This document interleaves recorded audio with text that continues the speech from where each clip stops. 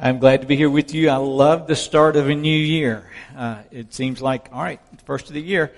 Every I can go back and track all the messages that I brought as the first Sunday in January, and there's always an emphasis on taking time to pause and ask God to evaluate us and to make sure that we have a clear direction for moving forward, for moving ahead. Some of you are New Year's resolution people, and some of you are not New Year's resolution people.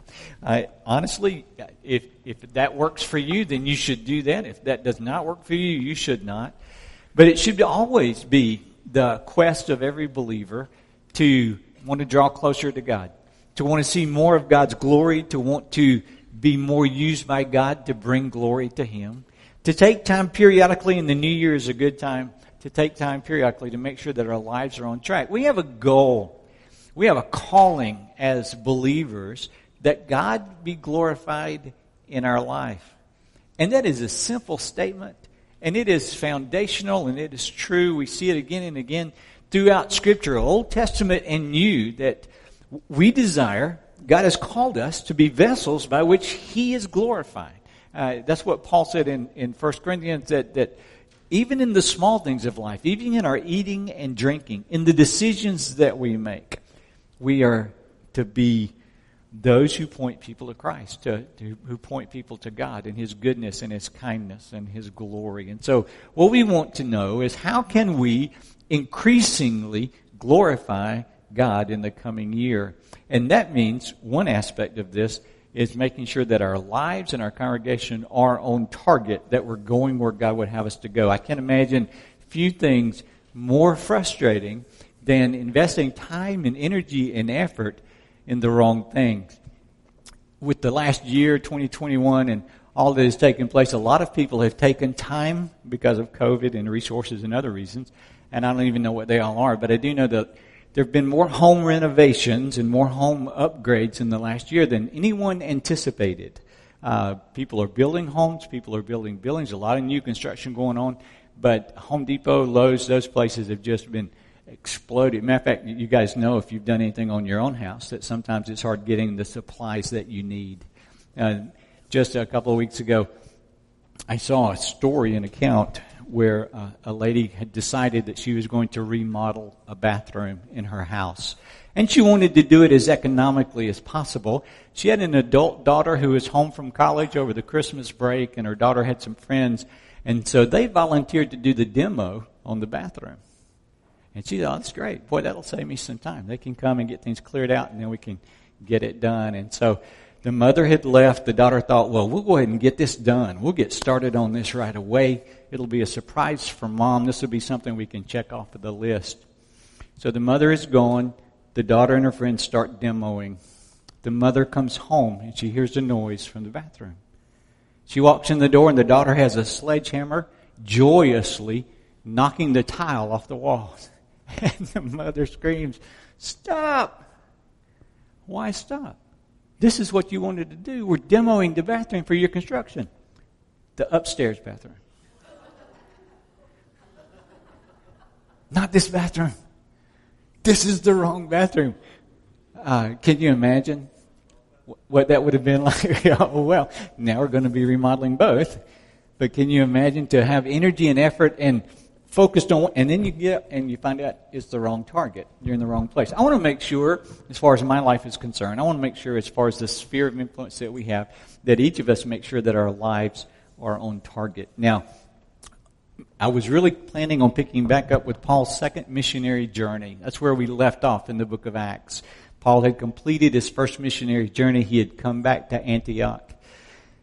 The next thing that happens in Acts is a church fight, honestly. It's a theological issue that's raised between the Jewish Christians in Jerusalem and the primarily Greek Christians that are in Antioch. And it's a question of the doctrine of salvation. It's the issue of soteriology. It's massive. It's major. It's not a slight disagreement. There's a source of major concern, and God is clarifying truth as it applies to the life of His body. And we are going to study that, but we're not going to study that during the month of January. We're going to look at the first chapter of Colossians. As a matter of fact, to be honest, we're going to look at the first 2 verses of the first chapter of Colossians over the next 4 weeks. Now, we're going to stay in the book of Colossians and go all the way through chapter 1 before we go back to the book of Acts. But I want us I want to share with you how I got to this point. Some of you are aware that we are in the process, hopefully, of beginning construction on a new building over in West Greenville. God has graciously provided and through resources that have been donated to the church through the years, through the sale of a previous property, the ability for us to buy some property on Arlington Avenue. Congregation has joined our hearts together to put our hands to the task to be glorified with God, but to glorify God through the construction of a building as a tool to enable us to accomplish His purpose there on the West End. And so these are exciting days. But I have to tell you that this is not my wheelhouse. This is not my thing. I have found myself kind of spending time working on building plans and relocating offices and talking to architects and engineers and construction company employees and project managers and city employees and code enforcers and inspectors and the planning department of the city. And now it's not too much. I don't want you to think it's too much, but it is well outside of what I feel confident doing. So I thank God for the people in this congregation that have gifts and abilities that God's brought to lead through that, and people that He has connected us with. But when I was evaluating several months ago, coming up to November, the amount of time that I was spending, I have very clear in my mind, you guys know this, that a building is just a building. It is a tool for the church to accomplish its purpose. It is a place to meet. My calling and yours is not to build a building except and to the extent that it furthers, that it accomplishes the mission that God has for us as a church and as families, as individuals coming together as the body of Christ. I don't want you to misunderstand. The building is important, but it's only as important as it is important. Do you understand what I'm saying? It's not the most important thing. It is important in its place. And we have continually emphasized that what is important is building the church, and the church is you and me. It's the people that God has brought together and joined together in this family. And I'm praying, I am fervently praying that God will build His kingdom through us. That God will use us, you and me, to make a difference in this world for His glory. I know that He is at work in us. I know that He is at work in Greenville. I know that He is still drawing people to Himself.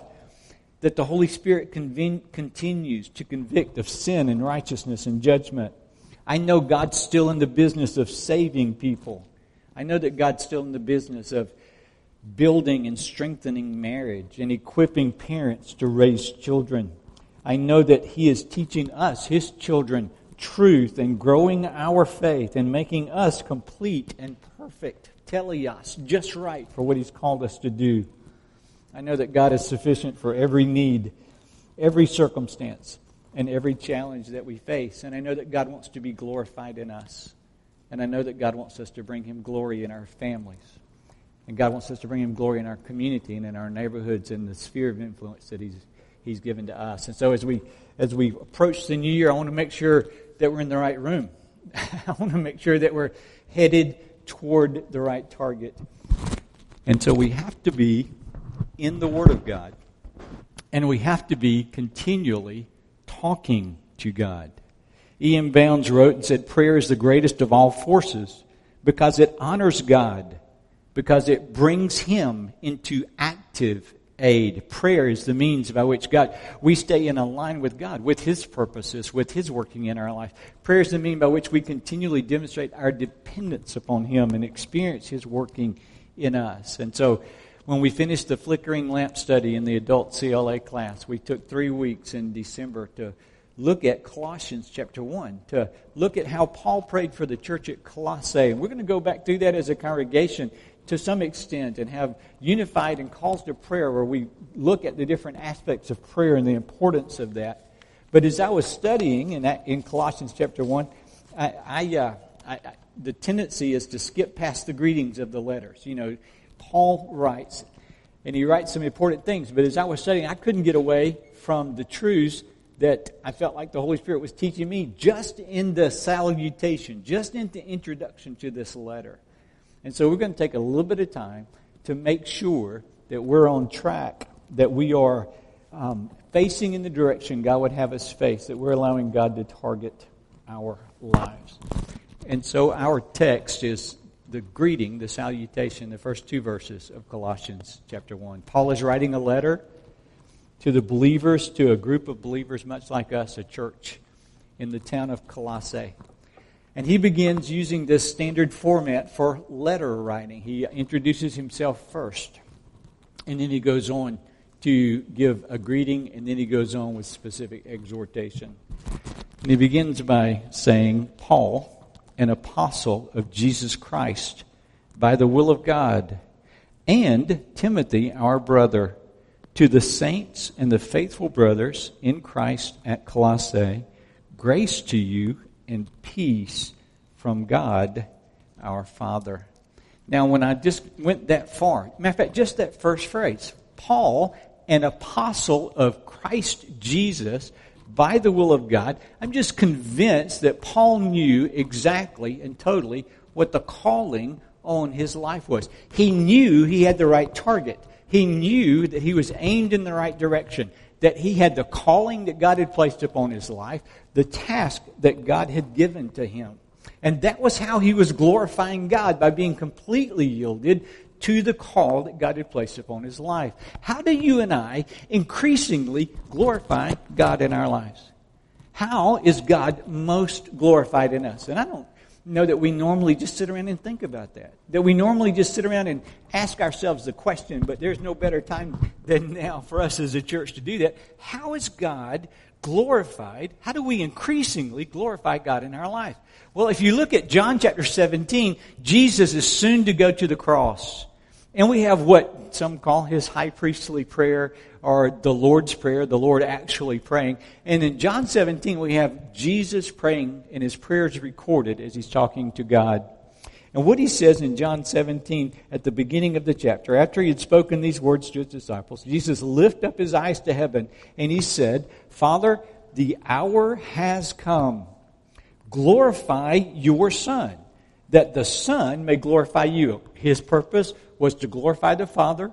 He is praying that God be glorified in him, and he's asking for God to glorify him on this earth. Verse 2, since you have given him authority over all flesh, to give eternal life to all whom you have given to him. And this is the eternal life, that they know you, the only true God, and Jesus Christ whom you have sent. I glorified you on earth, having accomplished the work that you gave me to do. And now, Father, glorify me in your own presence with the glory that I had with you before the world existed. Jesus is God.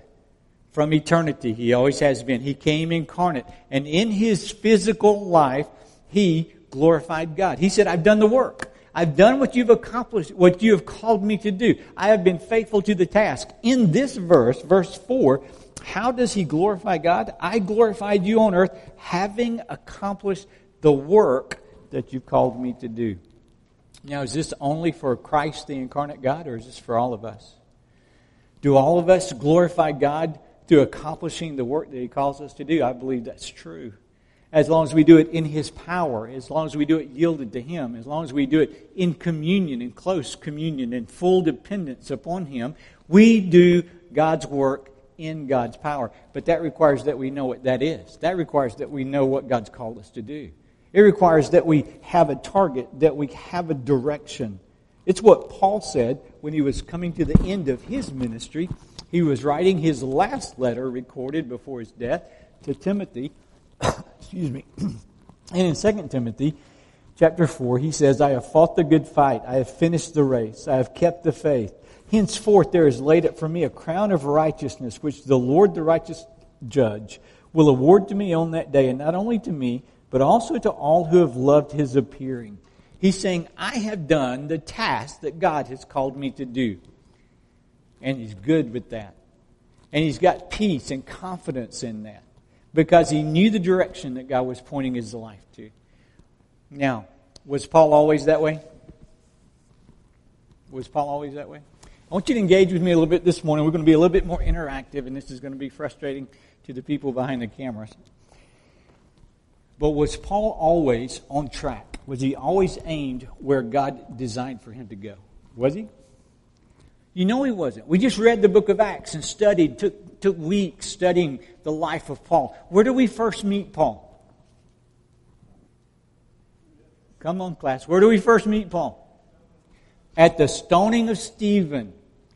At the stoning of Stephen. He is there with the Sanhedrin, the ruling body of the Pharisees, when Stephen comes in and preaches the gospel to them. He, along with them, is angered at what he has to say. Why? Because what Stephen is saying flies in the face of the direction of Paul's life.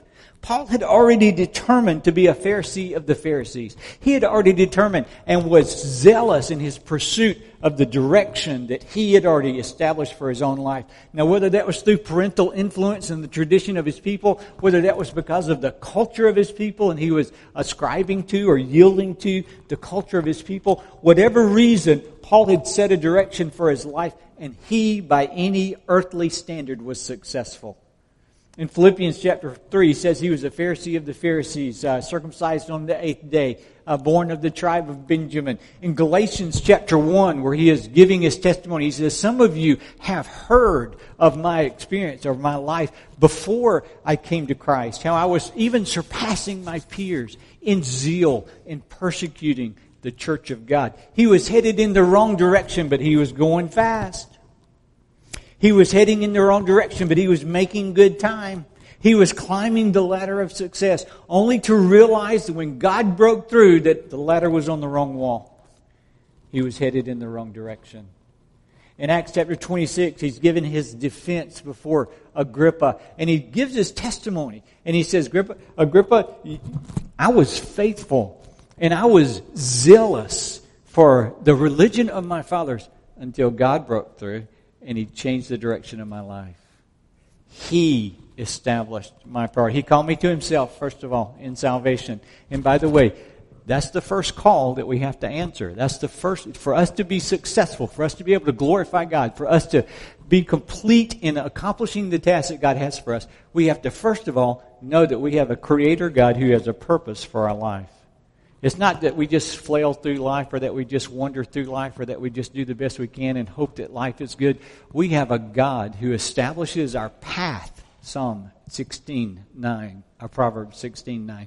We have a God who leads us in the direction that is fulfilling for us and that gives glory to Him. And so if you're taking notes, and I wish that you would, on your outline, the first statement is we have to be willing to allow God to lead our lives. We have to follow and determined to go where God leads.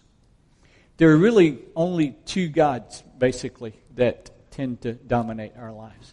There's the God of self, and then there's God, who is real God, Creator God, Yahweh, Jehovah, the King of Kings, the Lord of Lords, the God that we've been singing about. And we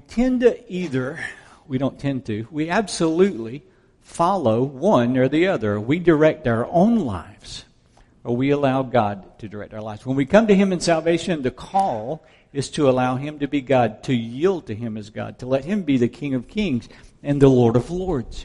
And in salvation, it's an all or nothing thing. Yes, we surrender our lives. We deny ourselves. We take up our cross. There's no halfway servants of God. You don't enter the family of God. You don't enter the kingdom of God compromising from the beginning. You surrender, total and complete surrender. And God comes through the power of His Holy Spirit, and He makes you brand new. It's what Paul describes in 2 Corinthians chapter 5, as we no longer live to please ourselves. We displace ourselves as the God of our life. We allow God to be the God in our life. And that means that we now live to please Him. We go where He leads. And so we allow Him to target our life, to set the direction of our life. We allow Him to determine the purpose of our life. And our responsibility is to ask Him what that is. Our responsibility is to yield to Him. The Apostle Paul had a purpose. He met God. He was called to Jesus Christ on the road to Damascus. And he was also given very clearly a purpose for his life. It was communicated to him from the lips of the Lord Jesus Christ. You will be my witness to the Gentiles. It was affirmed by others, Ananias particularly, and then later as he began this ministry by other people. But Paul never wavered on the clarity that he was doing what God called him to do. Now, along the way, there were course changes. Along the way, there were things that God had to direct and redirect, instruct. But Paul followed that which God had led him to do. Paul was clear in this greeting. He introduces himself as Paul, an apostle of Christ Jesus. What is an apostle? Apostolos. What is an apostle? It simply means one who is sent. Now, there are different ways that this word is used. You can be simply one who is sent with a letter, or one who is sent with a message, or one who is sent particularly to deliver or convey a message. And it's kind of an everyday usage. I need you to go here and do that. You're simply sent on a task. Then there's a more technical, more formal use in the New Testament, capital A, apostle, which is a position that the Lord Jesus Christ himself established and appointed a limited number of men to early in the days of the church for the express purpose of founding the church. It's what's mentioned in Ephesians chapter 2. We're built upon the foundation of the apostles and the prophets. It's one of the gifts that God gave to the early church as it was started. But then there's another sense that's not simply a position, another sense that's not simply a regular task. It is the recognition, much like Barnabas, much like Epaphras, much like others that we see in the New Testament, that we recognize as believers that God's got a purpose for our life, and He is sending us, He is engaging us to accomplish the purpose that He has for us. And so we have to say yes to what God would have us to do. And so here's the question for you. Are you on the right path? Do you have the right vocation? By the way, vocation is a great word. Vocation means work. It's a Latin word that was brought into English. Voca means to call. To call. And so what is your calling?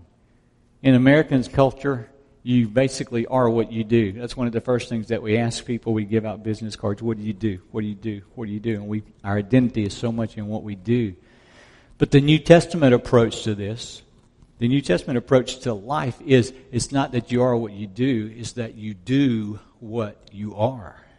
You are now a child of God.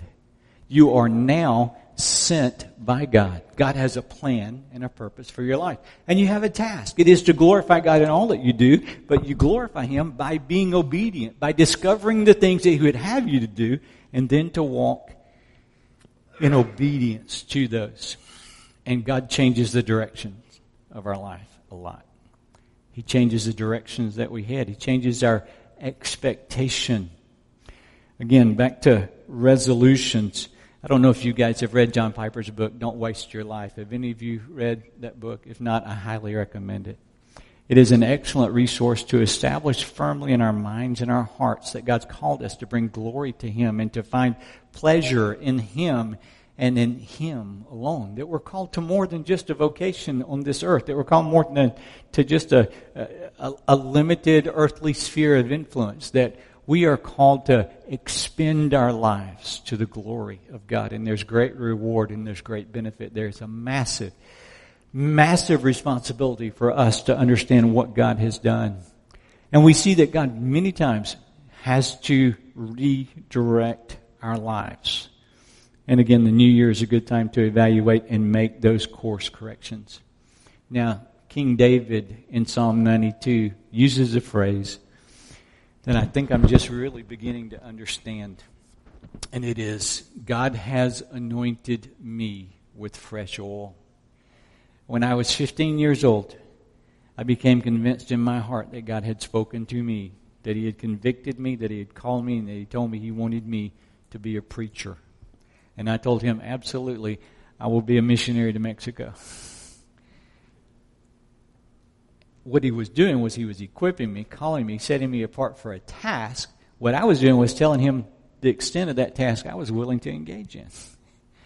And through the years, God has directed my life and directed my path. And He's brought us to this place at this time. And I can say with confidence that I am doing what God has called me to do. That I am facing in the direction that God is leading me to go. Now, do I stumble and do I fall? Do I have better days and worse days? Absolutely. But I have the complete conviction that God has placed His hand on my life to accomplish the task that He's called me to do. Here in this congregation and here in this city. Does that mean that God will not lead me in another direction another day, another time? God can do whatever He wants to do. He's God. If a wasted life is nothing more than an accumulation of wasted days, a life that glorifies God is nothing more than an accumulation of days by which we obey Him and glorify Him in our lives day by day by day. The whole point of this first point is that we need to recognize that we can either serve ourselves and direct our own lives, or we can serve God and allow Him to direct our lives. And you can't mix those. It's one or the other. And I am inviting you with me for us to go to God and say, God, we submit to your leadership. You guide. You direct. We want our lives to glorify you. David uses the phrase, fresh oil. It's that fresh anointing. It's that fresh blessing, that renewal of the presence of the Holy Spirit, that renewal of our call. David was anointed as king of Israel 3 times. 3 times. And he did not ascend to the throne over a unified nation until after the 3rd time. And so we seek obedience to God today, to be able to say with clarity, like the Paul did, I'm here in this place doing this task by the will of God. Now the second thing, once we determine that we're going to go wherever God leads, wherever that is, then the next thing is to make sure that we don't compromise, that we hold nothing back. And this is the hard part. I like my house. Well, that's not true, but I like a lot of things about my house. All right. I like the upstate of South Carolina. As a matter of fact, I got to tell you, there's a lot about my life that I really, really enjoyed. Did y'all have a good Christmas? Some of you had a good Christmas. Some of you don't know whether you had a good Christmas. Did y'all have a good Christmas? I had a really good Christmas. One of the things that we enjoyed was we had all of the kids over to the house and all of the grandkids over to the house. And it was just a blast having everybody in one place at one time. The weather was good. For those of you who wanted a white Christmas, I'm sorry for you. But I am glad for me. 70 degrees on Christmas Day was just God's special blessing of grace for me. Y'all just have to deal with the consequences. But it was such a good time, a good week. And there's so many little kind of tastes of glory, little things that are just enjoyable. And one of the scary things about saying, God, I'll go where you want me to go. I'll do what you want me to do. I will do what you want me to do when you want me to do it, anytime you want me to do it. One of the scary things is that there's stuff I like I might have to give up. There's stuff I like that I might have to neglect or turn my attention away from. I hold so tight to some things, it's just hard to let go and say, all right, God, whatever. Everything is on the table. And yet, just like at salvation, where Jesus says, if any of you would be my disciple, you must deny yourself, take up your cross, and follow me. You must release the plow. You must leave the field. You must go where I call you to go. Do what I call you to do. Be who I call you to be. There's some cost involved in that. And just like that happens at salvation, here's the challenge. When I got saved, man, I was a kid when I got saved, and it wasn't easy. It was hard. It was a struggle. But I came to the point where I said, I will withhold nothing from you. I acknowledge I'm a sinner. I need to be saved. I acknowledge that Jesus is the Savior. I asked you to, and I gave myself totally and completely to Christ. And then again, when I was 15 years old, when I felt God calling me into vocational Christian service was the phrase that we used at that time. Then when I answered God's call to preach, it was a fresh oil experience. It was another all or nothing. I'll go wherever you want me to go. I'll do whatever you want me to do. And throughout my life, there have been those periods where, through a period of evaluation, I've become aware that maybe I'm not facing in the direction that God would have me to be faced. Maybe I should take another task. Maybe there should be another calling, another ministry, another focus upon my life. The key is that I'm walking in the direction that God would have me go today, and a succession of days, so that like Paul, when I get to the end of my life, I can say, I held nothing back. I released everything. I expended my life in obedience to the tasks, to the purpose that you have called me to do. Like Jesus in John 17, it's done. It's completed. The task that you gave me to do, the life that you've called me to live, the energy that you called me to expend, the expense that you've called me to pay, I'm willing to pay for your glory, for your glory. And it's scary, and it would be scarier if we didn't have a loving God. But here's what I want you to know. We have a God who is good. What have we been singing about this morning? We have a God who is good. We have a God who knows what He's designed us for. We have a God who loves us and continually displays His love toward us. And so when we come to Him with that singleness of focus and say, all right, whatever that means today, I'm willing to be obedient to you today. Father, for 2022, what I want is to know you more fully day by day by day by day, or week by week by week. And yes, I'm going to stumble, and yes, I'm going to fall. And yes, there are going to be times when I'm distracted, but today, with all that is within me, I want to be glorified. I want you to be glorified in me. I want to be as obedient. I want to be as yielded. I want to hold nothing back from you. Then we can trust God, and we can enjoy the benefits of a life that is focused on Him. And that's the third point in the outline. We can, once we say yes to God, once we write that blank check to God, we can enjoy the benefits of a focused life. Do you guys know the word dilettante? Do you know what a dilettante is? Is that a familiar phrase? It wasn't to me for a long time until I had a friend who called me one, and I thought I better look that up. And a dilettante, at least in the means that he expressed it, is a dabbler. It's someone who will dip his toe in the water and do this for a little while until it becomes hard or uncomfortable, and then we'll find something else and we'll go do that for a little while. Do you guys store stuff in your garage, or is that just me?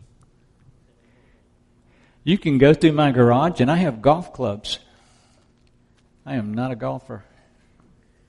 I have a tennis racket. Ask me how long it's been since I played tennis. And you can see, here's where Marty was into electronics. Oh, and here's where Marty was into carpentry. Oh, and here's where Marty was into, and his comment to me, my friend, was, he said, you are a jack of all trades, but you haven't mastered a one. You need to pick one. And frankly, I don't want to pick one. I like learning a lot of different stuff. I like trying my hand at a lot of different things. And I think it's okay. Don't misunderstand me. I think it's fine for us to be redirected from this to that, to this to that, as long as the foundation and the governing, the underlying principle and truth that guides our life is that we are being obedient to what He's called to do, that we found our purpose in life, that we found our calling, and that in every aspect of what we do, our goal is that God be glorified. Our goal is that even in the hobbies and even in the games and even in the interactions that we have in the different settings, that God be glorified in our life. When you have a focused life, when you are focusing on a task, when you are focusing on a mission or a calling, there are great benefits. You can remain focused in peace. You have peace in knowing that you're doing what you call the phrase. Sorry, my words are stumbling over themselves. The phrase that is in this introduction to this letter that resonates, that gives me great joy, is when Paul says, I'm Paul, I'm apostle of Christ Jesus by the will of God. No doubt. Simple statement. Simple declaration. I'm right where I'm supposed to be. I'm right doing what I'm supposed to be doing because I've answered God's call on my life.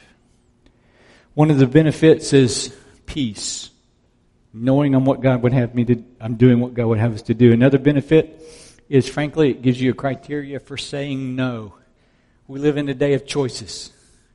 We live in a day of overwhelming choices. We live in a day of opportunity, almost overwhelming opportunities. But once you know the task that God is leading you to put your hand to, once you know the expression that God has upon your life, then it's easy to say, no, I can't do this, and no, I can't do that, and no, that is not even a temptation to me anymore, because I've said yes to the main thing. Does that make sense? Knowing the yes enables the no.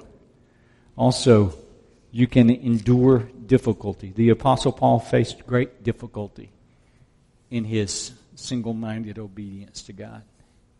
Jesus said, you're going to be my missionary to the Gentiles. And Paul said, okay, I will. And then the Holy Spirit directed the church at Antioch to send Paul and Barnabas out. And off they go. And here goes Paul doing what God's called him to do. And you would imagine that there would be every expectation of success and every expectation of God's blessing. And the first thing he has to do is confront a man who is calling him out. He goes to another town and they misunderstand the message. They start to worship him. He straightens them out. They drag him out of the city and they stone him. As a matter of fact, the first missionary journey, there is challenge after challenge, difficulty after difficulty, and yet Paul is able to remain faithful and to accomplish that mission and then go back to those very places that persecuted him because of his confidence in the Lord Jesus Christ and his call upon his life and God's ability to enjoy, to fulfill him, to accomplish his purpose through Paul. And that's where I want us to be. Confident that God is leading our life. Confident that we're walking in obedience to the revealed truth, holding nothing back, enjoying the benefits of endurance, enjoying the benefits of God's faithfulness to us and our faithfulness to Him. And you can rest in that. It's just good news. You can rest in that because of the goodness of God. So we start 2022. Somebody said, I was really excited about that until I thought about the fact that 2022 is pronounced 2022 also. And 2020 wasn't a great year. 2021 may not have been a much better year. What is God going to accomplish in 2022? And can I tell you, I want you to take a step back and look at the year and just say, God, examine my heart. God, am I facing in the direction that you would have me face? Am I doing what you would have me to do? Am I really seeking that you be glorified in me? And this may be your career, your vocation, your job. This may be your life after retirement. What is the direction that you have for me for the next phase of my life? This may be your life after graduation. I've completed this. Now what are the opportunities that you're laying before me ahead? This may be your life in your relationship in your family, and God's called your task to raise children, to raise up arrows and aim them at the target that God would have them aim, to invest in the next generation. Whatever the expression of your career calling, the underlying point is that you're where God would have you to be. Doing what God would have you to do, holding nothing back for His glory, and enjoying the benefits of confidence that your life is right where God would have it to be today. With the expectation that you don't stay there, that you go deeper, that you go further, that you more and increasingly bring glory to God in your life as we go through the new year. You'll only do that as you keep your eyes upon God. Behold Him. Look to Him. Stay close to Him. Through opening His Word, through communing with Him in prayer, through walking with other believers. Allow God to aim your life